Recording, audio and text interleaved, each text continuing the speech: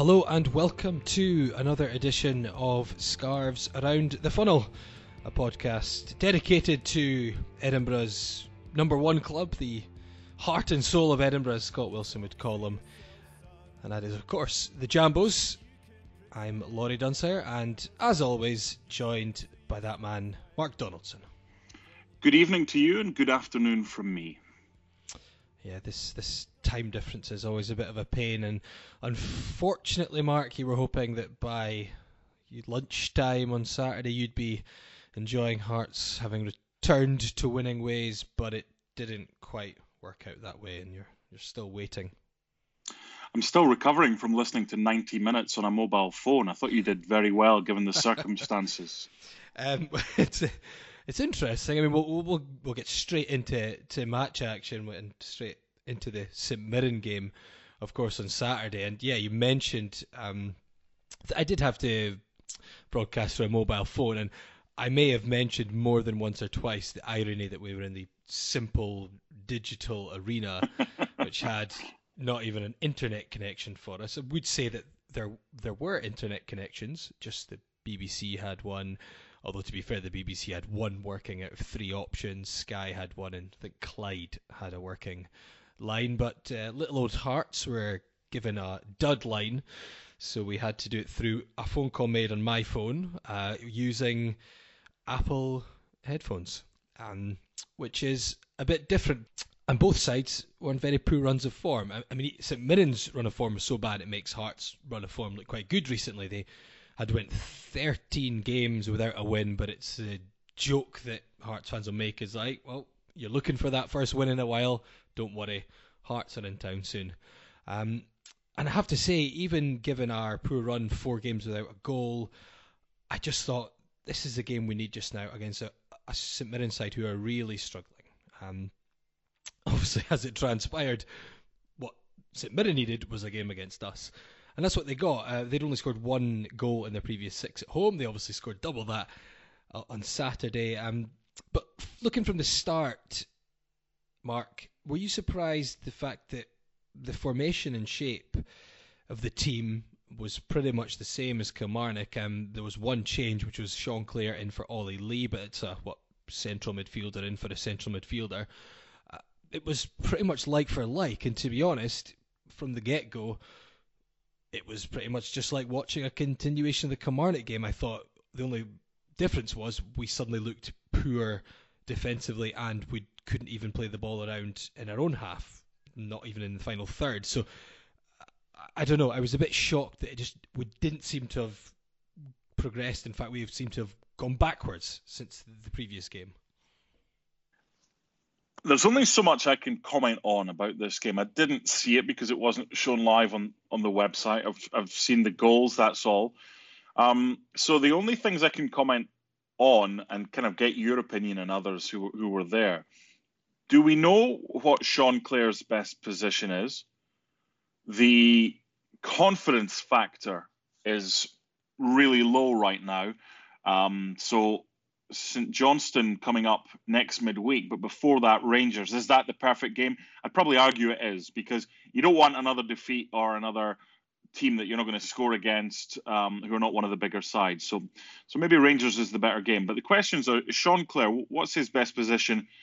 And are we being hypocritical by saying, having only discussed it 2 or 3 weeks ago, that Bobby Zlamal deserves a run in the team because of what he's done? Is it time to give Doyle a shot between the sticks? Because a goalkeeper low in confidence is not what you want, and it looks just now that is exactly what he is. I mean, I thought almost everyone looks low in confidence, and I think we've spoken a few times about how well Jimmy Dunn and Clevi Dikamona have done, considering our main 2 centre-backs are out injured.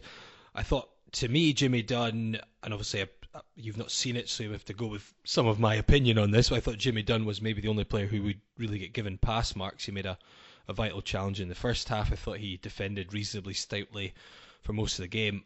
I thought Dikamona really didn't look anywhere near up for it. Or, well, that's wrong. Sorry, he didn't look capable against St Mirren at all. He was just laden with errors. His performance, his distribution was terrible, and he almost gifted St Mirren a goal in the first half when he got beat into the ball and it came back off the bar via Kyle McGuinness with his left foot shot. But at half time, I think St Mirren would have been a slightly happier the sides. Hearts hadn't really got into it at all. And then to start the second half, the goal, which was a cracking strike, don't get me wrong, 40 yards out, Adam Hamel, only certain players will be able to even, think about that, especially at this level. But I think where you're going with your Bobby Zlamal comments stems from this goal, because most goalkeepers will say they wouldn't want to get beaten from 40 yards, and it's a ball that does not go into the top left corner at an incredible speed. It's up and under. I think you've got to question a goalkeeper's position if he's allowing a player to score from that distance against him. What was his footwork like? Because when we see the goal, all we see, quite rightly so, is the hit. We don't see where the goalkeeper's starting position is, and also his footwork. Were you able to get any of that? I'll be honest, it's one of these goals which I hate as a commentator, because I just came from nowhere. Ball into the middle of the park, 40 yards from goal, kind of eyes darting left and right, looking at who's making a run for Hamel. Didn't expect him to hit it. So my first real thought about Zlamal was when the ball came flying towards him and the shock that it managed to fly over his head. So I'll be honest, I didn't really get a good view of his feet, and coverage wise, I've probably seen the same clips as you have. Hard to really tell, but I was certainly surprised when Hamel hit it, and I was more surprised that when my eyes then moved over to Zlamal that he was in a position, because the ball doesn't just go under the crossbar either. It doesn't sneak in that really awkward position. It hits the kind of middle of the goal when it hits the net. So to me, a goalkeeper, not being a goalkeeper myself at any point, but you think you should be in a better position that the player doesn't even have that opportunity to lob you from that kind of distance. What I want to do, if you wouldn't mind, again, we don't phone each other up before these and say, "Oh, let's do this or that." Maybe we should. Be a good idea. Yeah, maybe a bit of prep would be nice. But so far, this is the way we've done it. So after you've kind of wrapped up on St Mirren, and before we get on to the correspondence from those who listen to us, and thank you for all your tweets and everything like that, I just briefly want to go through the players quickly, and I want to get your thoughts, because you watch them week in, week out, about whether they deserve another chance, or whether it's time to bring somebody else in by way of freshening things up. So we'll do that after you've kind of completed your post-mortem from Paisley. Okay. Well, it's a game with very few clear chances for either side. I think St Mirren certainly edged it. Some of the stats had Hearts as 0 shots on target. I think the BBC had 1, which was possibly Craig Whiten's meek attempt, which didn't really look like a shot. The second goal, I take it you've seen the replay of this. Yeah, see, the second goal is probably more annoying than the first, because it's just, it's a long ball out wide. Michael Smith thinks McGuinness, who gets it before him.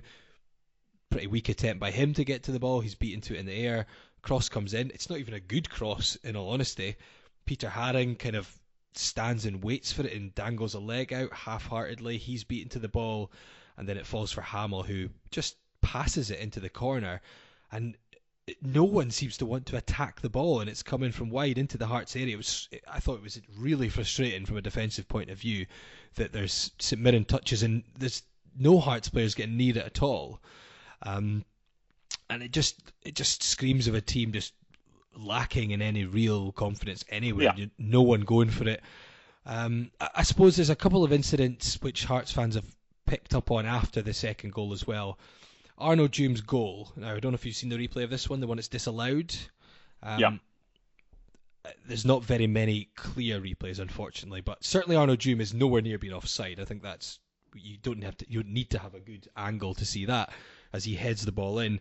I think Stephen McLean is offside from the one I saw, and I think the assistant didn't have the best game throughout, but that one is tricky because I have to say, when I was commentating, I couldn't see who got the flick on the header. When you've seen it in the replay, you can clearly see it's Arnaud Djume, but I'm looking through a couple of other players. Good call, bad call, tricky call? Tricky call. You see it all the time. It's subjectivity. Is the player interfering? Who got the final touch? We've had a look, you've had a look on replays and still aren't quite sure. These guys and girls who run the line with the flags have got one look, and some they get right, some they get wrong, but they're all honest, and there's honest decisions.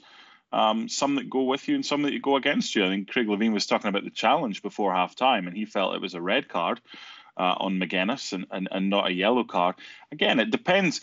A lot of the times you see a replay and you're like, oh wow, it's different from how I remember it from that view. Craig Levein might have had a different view. Well, he did have a different view on the Magennis challenge from referee Craig Thompson. So it's hard, and I think it just papers over cracks, because this is a team right now, Hearts, who are great. They're third in the table, but the problem is they've got no goals in them right now. They don't look like they're going to score. They're sorely lacking in confidence. So let's kind of go through this. First of all, do we stick with 4 at the back when Berra comes back, or do you play a 3 at the back with Di Camona, Dunn, and Berra, or does Berra come in for Di Camona? Right now, if you were asking me, I would probably suggest taking Di Camona out and putting Berra in. I think Dunn's been a revelation. Yep. As I said, I thought he was probably the only player I would give pass marks to who started the game anyway. Sometimes it's hard to be critical of substitutes. Certainly the starting 11, I thought he was the only one who would say he couldn't have done much more. Di Camona, I thought he quite frankly had a bit of a nightmare against St Mirren. He's had other good games, but I think against St Mirren he really looked off it. Right, we're playing 4 at the back then. Slamal or Doyle in goal? It's a tricky one, because I think Slamal will be disappointed himself. Bobby will be disappointed when he sees that goal again, which I'm sure he has. He's had maybe a couple of dodgier moments. He's had that goal against Celtic. But at the same time, I've seen Colin Doyle once for Hearts. I know he's not played for the first team, and it was for the development side, the Colts rather, which they call it now, in the Iron Brew Cup. And he looked a bit dodgy. He chucked one in basically. Gifted a goal to Ross County that evening. So I've not seen him again. I don't watch the Colts side, the reserves they're called again now. So I haven't seen him week in, week out. So that's a hard one for me to make a call on, because I thought Colin Doyle on paper looked this more solid signing, given what Bradford City fans thought about him, given he gets into the Republic of Ireland team. But right now, hard to call. I couldn't say that. I couldn't call that one. Okay, Michael Smith has been steady Eddie. We're keeping him at right back. I think you have to, yeah. A lot of fans don't like him, but yeah, I think he's, like you say, he's solid. What's your options? I mean, Godinho maybe, but right now I don't. If Michael Smith is the biggest problem, then I think there's a grander problem on the whole. Ben Garuccio or Dimitri Mitchell at left back? It's a hard one, because I thought against St Mirren we were very weak on our left of defence, and this is possibly to do with the fact that we don't have anyone in front of him, but St Mirren really tried to capitalise. You maybe heard me mention it in commentary that Paul McGinn, who's naturally a fullback, was playing there with Lee Hodson, and Paul McGinn was often the best attacking threat for St Mirren. I thought, especially in the first half, he was getting up and down that right side. And it's possibly because Ben Garuccio's got no one in front of him. So I think you still have to go with Garuccio. I think he's better defensively, and we're coming up against Rangers, who will try and attack us more than other teams will. So I think you've got to stick with Garuccio, but we maybe have to rethink who's ahead of him, which I know you're going to get to. Who's ahead of him? Mitchell, maybe. We've not tried it yet, have we? It's been Garuccio off, Mitchell on, Mitchell off, Garuccio on, and a lot of people who've mentioned it to me on Twitter, and again, you guys and girls get to see them every week. I can only see them on TV. I don't think we've tried that and given that an opportunity to see if it works yet. Garuccio at left back, just simply because he's, I think, a better defender. But then you would have someone left-footed in front of him in Dimitri Mitchell. So does Dimitri Mitchell get your left midfield spot? Well, the thing is, with Dimitri Mitchell, I've seen him almost entirely at left back for Hearts. He had that odd game against Livingston where Levein put him right midfield, which didn't work at all. But he's very left-footed, and the things that I know about him are that for Manchester United reserves, he was generally a winger down the years. It's recently he's been pushed back to left back more often. The things I can say I know about him from seeing him is he has a very good left foot. He's reasonably fast, and he has quite a good He has quite good crossing ability. So these are all, I guess, basic things. There's a lot more to football positions than just those type of skills. But to me, he's got the basics there, which you could play left wing, and he's played there a lot going through the different age groups at Manchester United. So I don't see why not. Especially, it's not like we have other players who can play that position ahead of him. We have no one. We basically play without a left-sided midfielder or winger at the moment. So I don't see why not. And one of the things I don't understand, and again, Craig Levein is a football manager, I am not, and I would never claim to be anywhere near that sort of job role, but I don't understand with your last throw of the dice late on in a game that you're losing is to take off one left back and put another left back on. I can't really understand that one at all. Okay. Peter Haring, is it time for him to have his op and get him back ready and refreshed for after the winter break? Difficult. Against Rangers, I would possibly say no, because they'll often play with three central players in midfield, depending how you want to see their formation. And having a destroyer in there could be useful. So I'd maybe lean towards no, but Bozanic, or not Bozanic, we know it's now Ollie Bozanic, can play in that role. I thought he'd look like quite a tidy player. So it just depends on the other options, but I would lean towards keeping him in at the moment for the Rangers game. What is Sean Clare's best position? Right now, probably on the bench. Which, and I'm not one of these people who likes to write players off at all, but he's had a handful of games. He clearly doesn't look ready yet. And I think right now is not a good time to have a player who doesn't look ready in the team. The same would probably go for the likes of Craig Whiten. You know, it's sometimes easier to get yourself up to speed and grow in confidence when a team has a bit of confidence. The players around you have a bit of confidence. At the moment, the team doesn't have confidence, and I think Sean Clare in his early stages, he's only had a couple of starts now, a few sub appearances. I don't think he looks ready for it. So personally, and that's not someone who is writing him off at all, but I would say he's not ready to be starting right now. Okay. Cameroon played Brazil last week Yes. in Milton Keynes. Arnaud Djoum played left of a diamond in midfield. Would that work for Hearts? It's not a system I'm a big fan of. However, at Tynecastle, where there's a small pitch, you could maybe say you can rely on the fullbacks to provide width. Garuccio can do that. And I suppose we do often play Arnaud Djoum in a in-between central and left midfield role, which is what the diamond position is like. We just don't tend to play the diamond so much. We usually have someone, maybe Morrison on the right. So it could work, I think, at home, like possibly.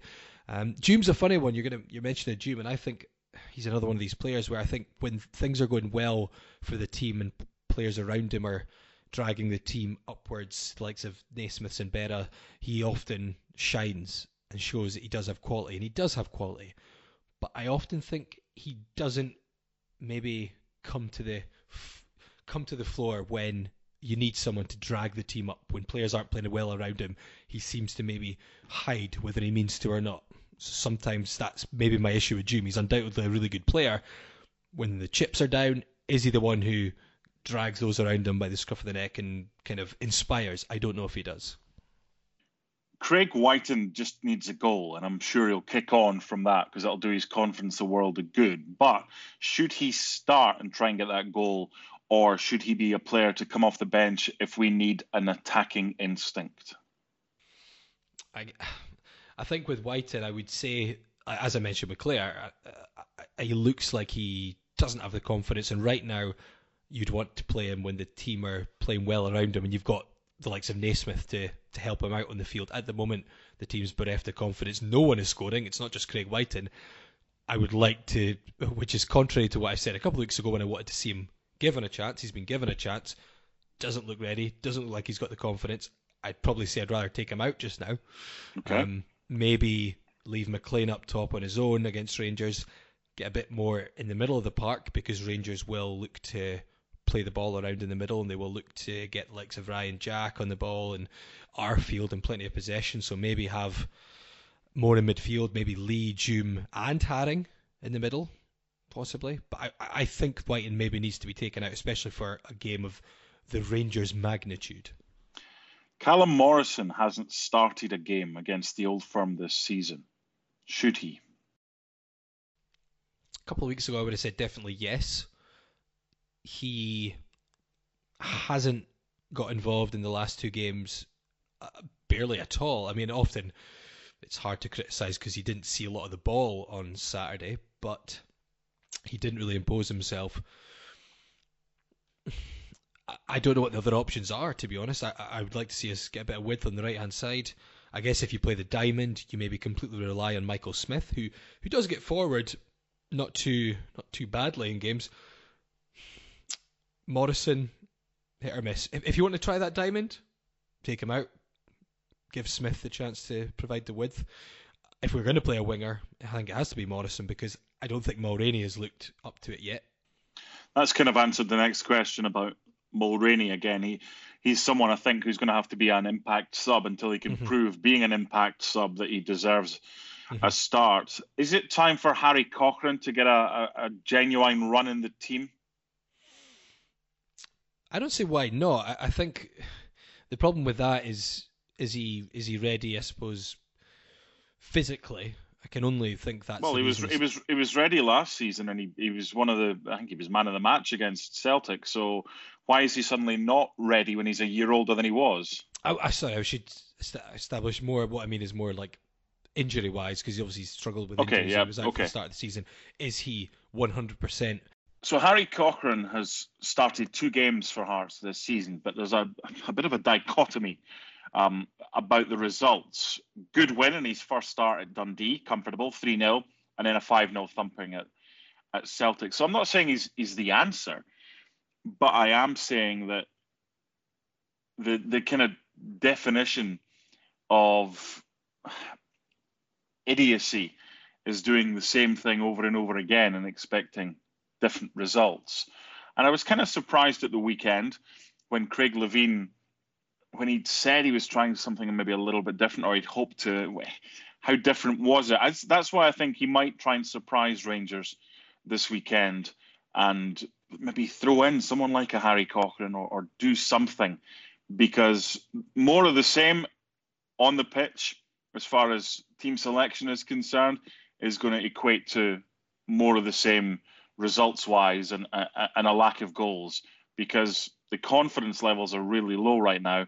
And maybe the introduction of a 17-year-old kid is something that, not saying we need, but it might help us.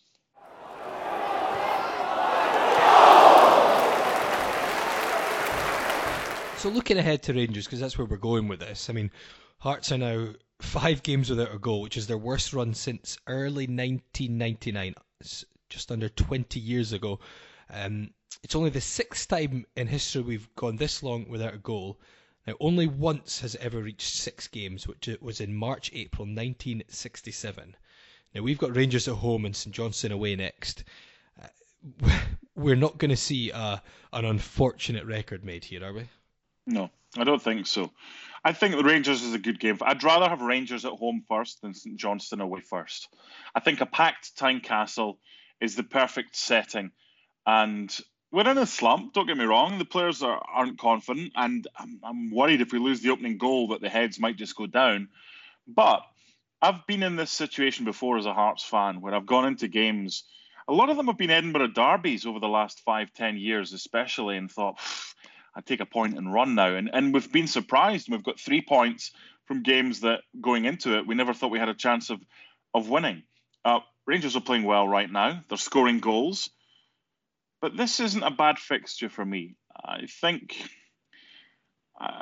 would I take 2 points right now from the 2 games? No, I wouldn't, because I think we can beat 1 or 2 of the other ones. And if we can beat Rangers, which is a big ask, I think it just completely changes the whole complexion of that football club, and everyone's walking into training with a bounce in their step and a smile on their face. If we don't, then Stephen Naismith just... please hurry back, because it's no coincidence. He's our talisman. He's our heartbeat. He's our captain when Berra was gone, and that has been the biggest blow to Hearts this season. Not Christophe Berra, because we've shown that Jimmy Dunn is a more than adequate replacement. Of course, I don't want Berra hurt, but the loss of Naismith has been the killer for us this season. Definitely. I completely agree. I think we've maybe got to try and figure out better ways of dealing with his absence. And Rangers, they're a side who are unbeaten 6 games in the league now. They've won 7 of the last 9 in the Premiership. They scored 7 against Motherwell recently. Alfredo Morelos scoring for fun. They've got players full of confidence just now.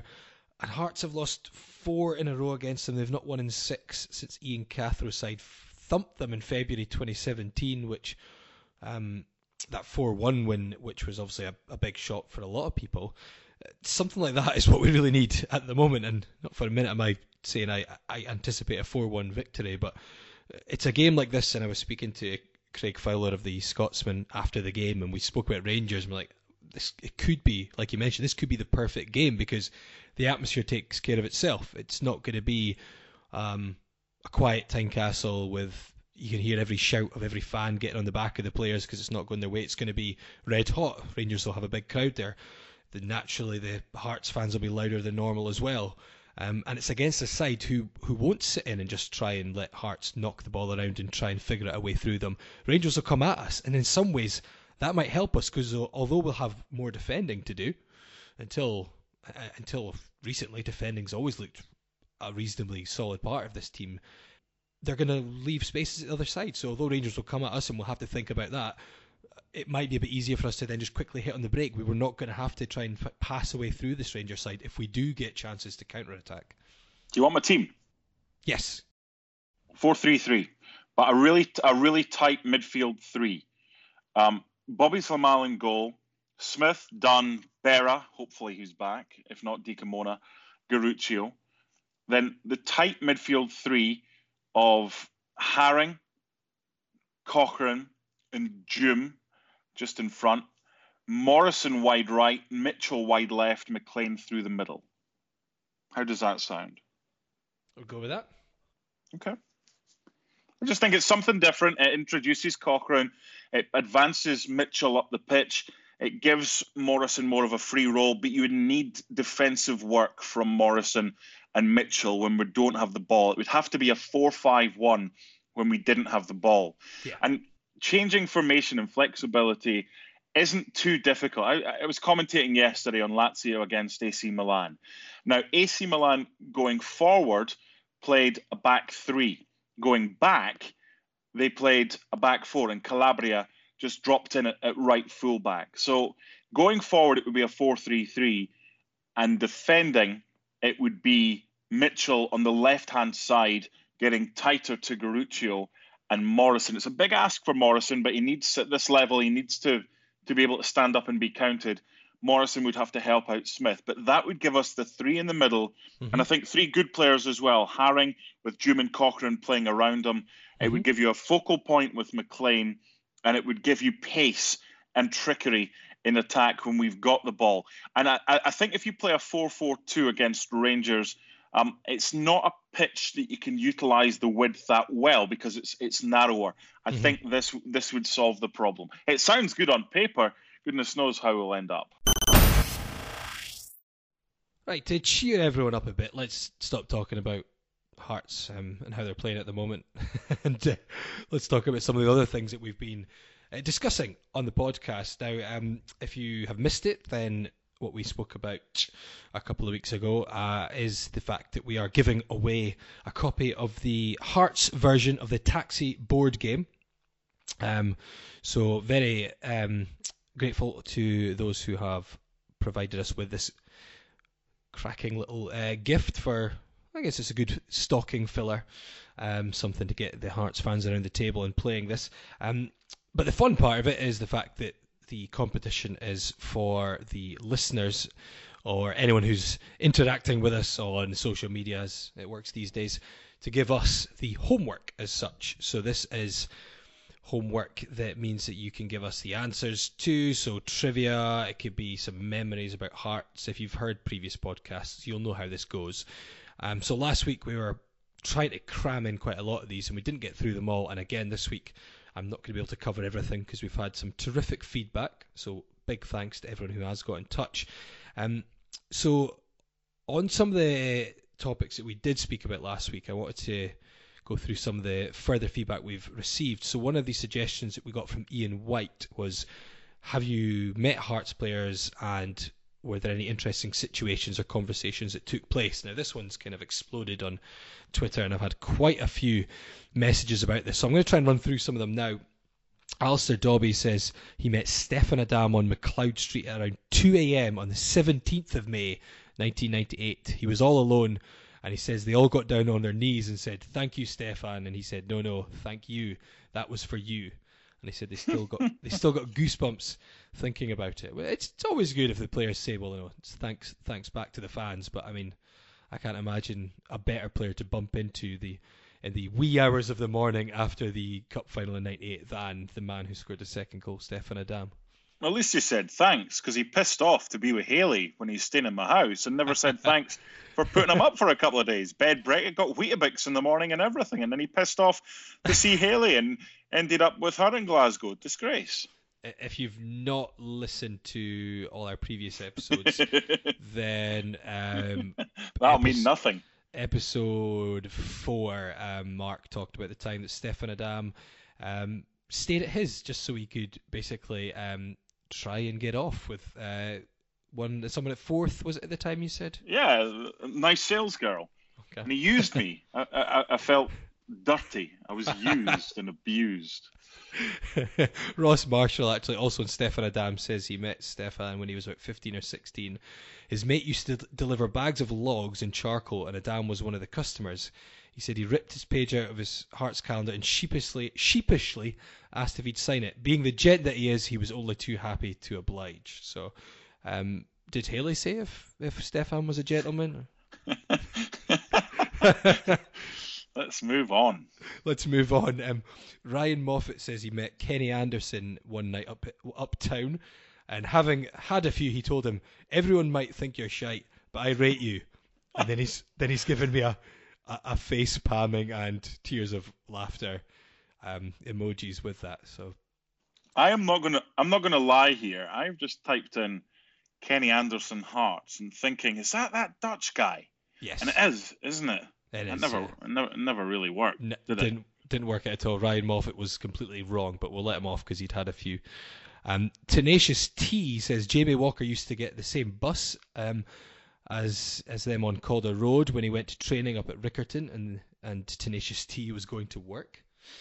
Tenacious T, yeah. Did Mr. and Mrs. T, like Mr. T, who ain't getting no plane full, did they give birth and decide to call their son Tenacious? Is that how that? I don't think that's the real name. Just a guess. It's just a Twitter name. Billy Steedman says John Cumming in New Mains one Friday night asked him and his brother where he could get a taxi. Starstruck, he pointed them in the direction, shouting at him, "You're John Cumming."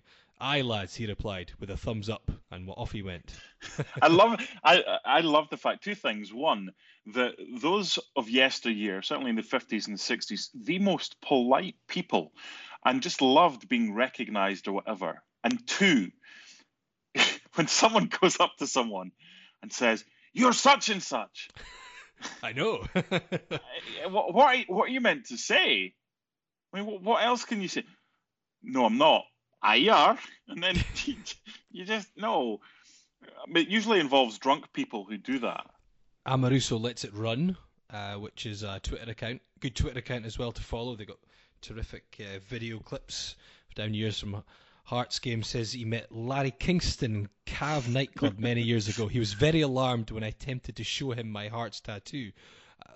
That could completely depend on where that tattoo is. He said he had a few chats with ex-players for radio and podcasts, but those chats have already filled column inches. But yeah, I suppose it depends. If you've got a Hearts tattoo on your arm, and I guess if you suddenly pull your sleeve up, it's one thing. But if you've got a Hearts tattoo maybe on, I don't know, your backside, if you suddenly try and whip that out, then that, I could see why a player could get a bit taken aback. I think it's only fair, given you mentioned Larry Kingston, that I read out a WhatsApp message you sent me earlier today. Yes, I know which one. Ex-Nantes striker Shiva Nzigu has revealed that he's 5 years older than claimed 41, not 36. Now, that was when I thought of Larry Kingston, as you did. Not this part. Shiva, whoa, we're not making any assertions here. This is a continuation of the ex-Nantes striker Shiva Nzigu claiming he's not 36 anymore, he's actually 41. He also revealed that he has slept with his aunt and his sister, and that his father killed his mother as a spiritual sacrifice designed to keep all money made from his son's contracts. Did it work? That's what I would like to know. But I don't know, but we're not asserting or assuming or saying anything about Larry Kingston doing or his bedtime habits. We're just saying that Larry Kingston, what did we say, has just turned 38? Maybe a bit like Shiva Nzigu. If someone said he was 43, I don't think there'd be any questions asked. Joel Sked, who writes for the Scotsman, said he once met his hero Mauricio Pinilla in the George Street establishment, formerly known as Est, now Gusto. Yes. Oh my many goodness moons ago. He says all he's left with is this grainy picture, and I have retweeted that on the Scarves Around the Funnel Twitter page. It does look like it's a photo taken on a potato by Joel Sked, but there's one with Mauricio, who I'm sure probably found himself in many George Street establishments down the years. So I'm sure there's many photos from Hearts fans with him. If you've got a photo with Mauricio Pinilla from a George Street establishment, then feel free to share it. Let's see. Matthew Leslie said he met a lot of players in a professional capacity as a journalist. However, being in Antti Niemi's Range Rover as he's head-banging to some quality heavy metal was something else. Which was interesting. I did ask him to elaborate, and he said it was after training. But Antti Niemi, he never struck me as a type who would like heavy metal and would be headbanging. But I guess you never can tell just from seeing players and hearing them do interviews. I guess what they're like or what they do like. Terry Butcher is a big heavy metal fan as well. Yeah, and Paul Mariner is too. And I remember a couple of years ago, Paul Mariner came around the office and said, "Does anybody want to go to see Deep Purple?" And we're like, "Yeah, I'm busy that night." He goes, "I've not even told you what night it is." And I ended up going. I said no to begin with, and he texted me. He goes, "Look, I've got these 2 tickets. Do you want to come?" I said, "Yeah, why not?" So they were playing locally in Connecticut. So I went with them, and we were chatting on the way down, and I didn't know that Ian Gillan, who is the Deep Purple lead singer, is Paul Mariner's best mate. From when Paul was playing with Ipswich back in the day, when they won the UEFA Cup under Bobby Robson and the likes, and Big Butcher was there too, and Alan Brazil, and the stories he could tell. So he got to know him very well from his time at Ipswich. And it was around about the time that my father-in-law was in hospital recovering from cancer. And we were just chatting away, and Ian Gillan was the nicest guy, and he was, rather than kind of this star-struck guy and just dismissive of everybody, he was interesting, and he said he wanted to ask questions and wanted to know about my family and everything like that. And I told him about my father-in-law, and he said, start your video on your phone. I was like, okay. So I videoed him and Mariner, and my father-in-law is a massive Deep Purple fan, because I was explaining this to him, and that's how we got about the fact that he was in hospital. And Ian Gillan said, start the video, and he gave me a minute of him saying about my father-in-law, hope you get better soon. And it was just such a nice thing to do. My father-in-law thankfully recovered from cancer, and he's all right now. And Ian Gillan just seemed like the guy when you were in his company who couldn't believe that at his age, and after all he'd done, that people were still interested in what he did, who he was, and it meant things to him that people still turned up at his gigs, as opposed to these youngsters nowadays who've got no idea, basically. But it just shows you, we were talking earlier about your Dave Mackays and your people like that, the older generation, I think we could learn a lot from them. I know we've kind of gone off tangent and have removed the kind of humour aspect from it, but there's a lot to be said about the older generation and what they can still do and provide. I thought that was a nice little touch. Anyway, that segued nicely, or not nicely, from musical footballers, from Antti Niemi headbanging in a car.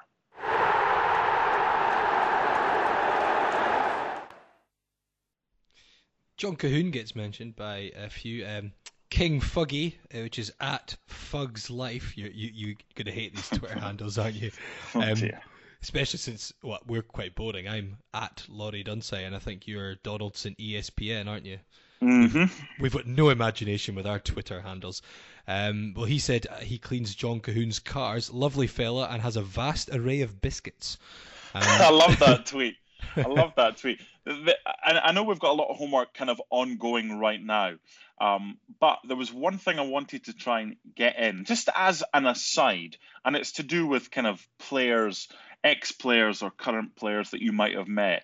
Have you got anything that they have given to you or you have stolen from them over the years? And the reason I ask is because one of my favorite people who's been gone for far too long now, Tom Wilson, the former DJ at Radio 4th, bought Dave McPherson's old car from Dave. And I think it was through Ninian Cassidy, who was Jim Jeffries' big friend, and they still are. And he had Scotia Cars in Bank, and he got the car from McPherson and phoned up Tom because he knew he was a big Dave McPherson fan. So Tom bought this car, and one day he told the story, it was sunny, so he put the sun visor down, and what he didn't realise, there was a lock of Dave McPherson's hair in the sun visor. That is good, honestly, and it's so sad. It's Scott Wilson's brother, Tom, and I'd love to be able to ask Tom the question as to, never mind the fact he kept that and refused to go anywhere unless the lock of hair was in the car. But it's so many questions to be asked. How did it get there? Why was it there? And I mean, I wonder, there's no way Dave McPherson would remember, but have you got anything from a former player, or have you stolen anything or borrowed from a former Hearts player? I've got some that I can add here because some people have actually talked about this. Cool. Vic says, as a 10-year-old, he sat next to Jim Cruikshank on the bus making his way to Haymarket. Neither of them said a word, but he picked up his discarded betting slip after he got off the bus, and he kept it for about 20 years. The big question is, did Jim Cruikshank pay his tax on his bet? Because you're probably too young about this, but I remember going to the betting stores when I was younger. You had a choice. You paid the tax. I think it was like 9 pence per pound. If you paid it at the time, you didn't get it taken off your winnings. But if you didn't win, you didn't get your tax back. Did Jim Cruikshank pay the tax on that bet? Ian Auld says he never forgets the time that Paddy Kisnorbo, if I can get that out, bought him a shot in Edwards. He decided to keep the shot glass as a memento, but sat on it by accident in the taxi later. No. Plastic shot glass, by the way, he said. At first I was like, oh, geez, that could be extremely painful. But yeah, there you go. So keeping a shot glass. Ewan Fleming says Gary Mackay once rang his doorbell to deliver flowers to his wife. Saying that sentence screws me up to this very day. Whoa! Rewind. Say that again. Ewan Fleming. I'll read out how he writes it. Gary Mackay once rang my doorbell to deliver flowers to my wife. Saying that sentence screws me up to this very day. Ewan, I would like to know some more about that story. I don't think I've asked you on Twitter in response yet, so tell us more. What was going on here? And this is possibly my favourite one that we received. If I can, not that one, but this one I'm about to read out. Ian Greenhill says that John Robertson squared up to me when I was 14 because I threatened to batter his son after he threw a stone at my sister's head. I ran away. Someone then asked him basically to elaborate, and he said it was his son Liam. He's a lovely guy as well. It all culminated in me fighting his other son at a bus stop. So, yeah, that would. I just read that one and started laughing. I was just bizarre. Who was that from? Ian Greenhill. Has Ian ever been to anger management classes? Wow, just picking fights on people. I'm still intrigued about the whole Gary Mackay delivering flowers to the lad's wife. That was not in the book, and neither was the fact that maybe I shouldn't say. Oh, sorry. Shortly after Gary got divorced, his lovely wife/ex-wife was a caregiver.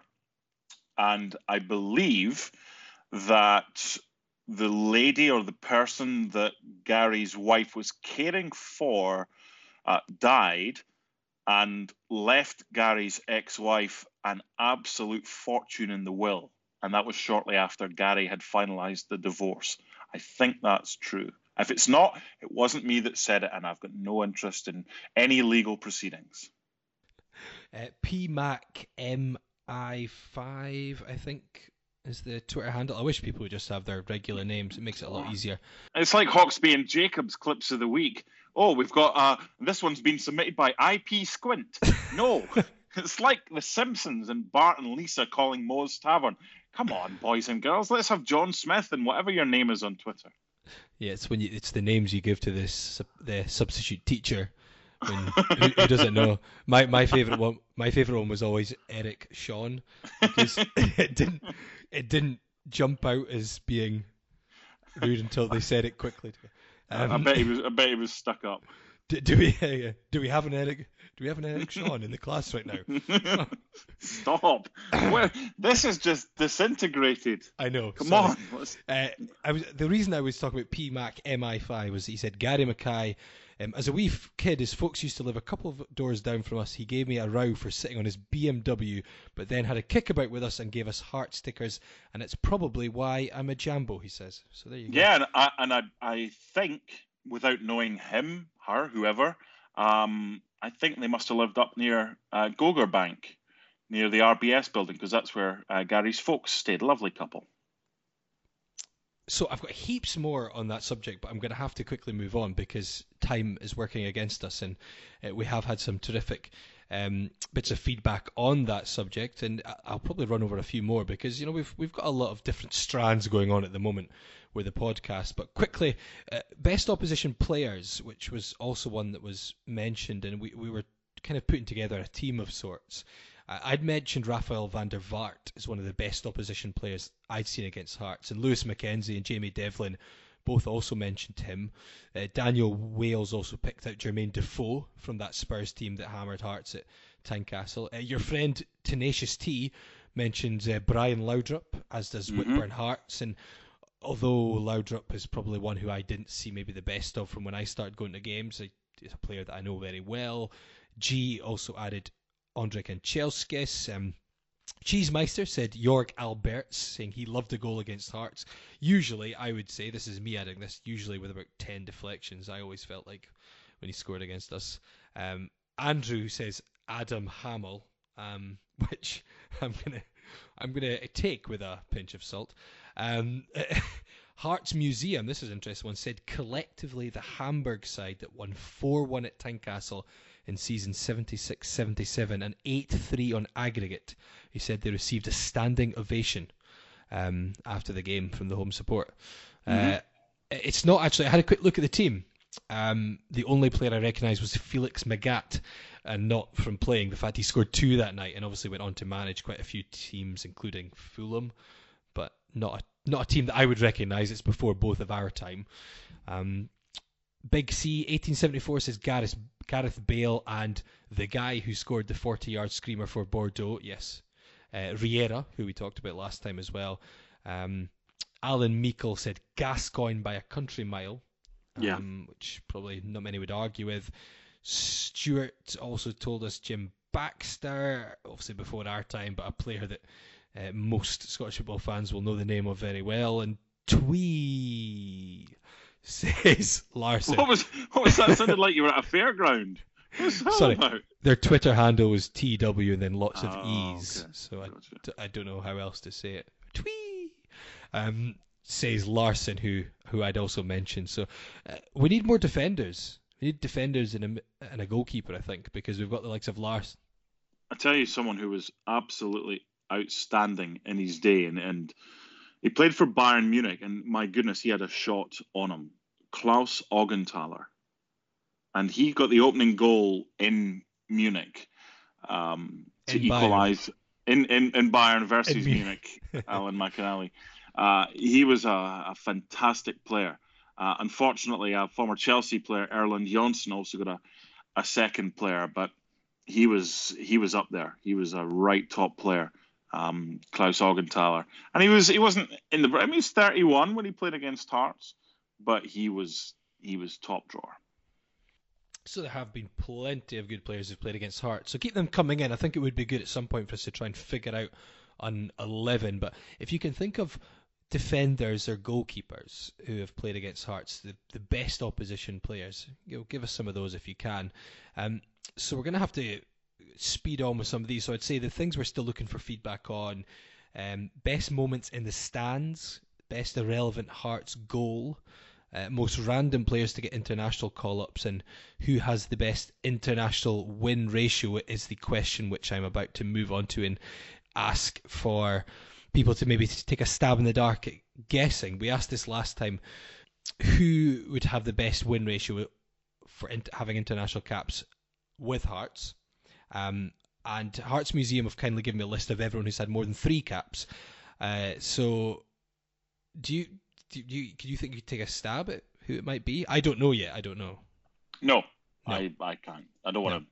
I think we've taken up about 3 hours so far of your time, so I'll let's speed this along a little bit. We have some new questions that I'd like to put out there as well, and I'm not going to go into Mark or my thoughts on it yet because time is obviously against us. Gordon Stitt says, your best 11 from the last 3 Scottish Cup final victories, so 98, 2006 and 2012, which I think is a good question and a tough one. So I'll put it out there. So have a think about that and give us your feedback. So best 11 from the 3 Scottish Cup final victories. Andy Grant, the greatest 90 minutes you've ever seen from a Hearts player, which I think would be quite a good one as well. Yeah, Neil McCann, Coca-Cola Cup final. I think that clinched his move to Rangers, I think. He was just unplayable that day. Taxi Board Game actually commented to Andy Grant saying that very performance. He got man of the match actually, which is impressive in a losing cup final team. Catch-22, always Gorgie, he said the best travel to an away game. He said he's heard of people getting a bus to Bosnia, 3 flights to Tallinn. He said personally his would be Tallinn, 6 hours in Helsinki airport, practically remortgaged the house for that. And a Hearts fan fell asleep in the loo and missed the flight. So I thought that was a good one. Your best travel to an away game, most memorable travel or trip to an away game. Finally, we've got Kelman Chambers, who got in touch on the website, who said, homework after the Cult Zeros and what could have been. How about who the beep players we signed, and everyone asked who they were or why we'd signed them, and they went on to be great. He said Paul Hartley, Gilles Rousset examples. I was, if you'd not included the bit about, and they went on to be great, I could have put Husrev Musimic in that one. And again, I'm a good friend of Wallace Mercer's son, Ian, and there is some doubt they signed the wrong guy, but no one would ever admit that, whether it was Husrev's brother that they meant to sign, and they got some postman from Yugoslavia or whatever. Because he did all right. I think he scored in one of his debut. I think it might have been his debut against Hibs at Tynecastle. We won 1-0. But that was it. That was as high as that got because he was honking. So I think that'll do for now. We've obviously went through a lot of things, but there's one that I've noticed as we've been on air, which I want to mention, which is possibly going to be up there with the story about Gary Mackay bringing flowers to someone's wife, and we can't figure it out. Kenny Cameron, a nice normal Twitter handle, thanks Kenny, says he once hid from his ex-wife in Craig Levine's car. And, what? So, I'd love to hear more about this. Why were you hiding, and how did you end up in Craig Levine's car? What car was Craig Levine driving? Oh, I don't know. I'd have to ask more questions, I think, to find out. But so some interesting bits of feedback. We'll say. We have been left with a number of questions asked and very few answers. This has been probably the most diverse last 20 minutes of a podcast that we've done. And given the standard that had already been set, that's pretty good going. So yeah, Kenny, if you can tell us why you were hiding for your wife, what kind of car Craig Levine was driving, and why assuming he let you hide in it. I mean, Maybe you don't want. Maybe Craig Levine's still looking for the guy who broke into his car. I don't know. And of course, if we could find out why Gary Mackay was delivering flowers to Ewan Fleming's wife, we'd love to know. Was it from Gary Mackay? Or I can't figure out why else. Gary Mackay didn't moonlight as a flower delivery driver, did he? Did he? I mean, my mind is racing right now. Do these two wives know each other? The one that the guy was hiding from, and the one who had flowers delivered. Is there a connection there? Is it the same person? Because Gary Mackay and Craig Levine have never had the best relationship over the years. That's a true story. I know that for a fact. Oh goodness. That would open up a whole other can of worms. Let's not go there this week. Maybe go there next week. About the time at Alan Ray's testimonial lunch. Yeah, we'll leave that for next week. Oh my goodness. We'll leave that for the X-rated version of Scarves Around the Funnel. After dark. But anyway, well, when we find out what's going on with everyone's wives and whatnot, then we'll maybe let you know next time. But it's been an interesting show, Mark. We've had a lot in there, and hopefully it sparks even more feedback and conversation for next time. I need to lie down. Yeah, this is without even thinking about where on earth Hearts are going to get a goal from. But of course, get in touch with us at Around the Funnel and www.scarvesaroundthefunnel.co.uk, or you can email us to podcast@scarvesaroundthefunnel.co.uk. But from both of us, we hope you've managed to last up until this point, and we'll get editing. We'll speak to you next time.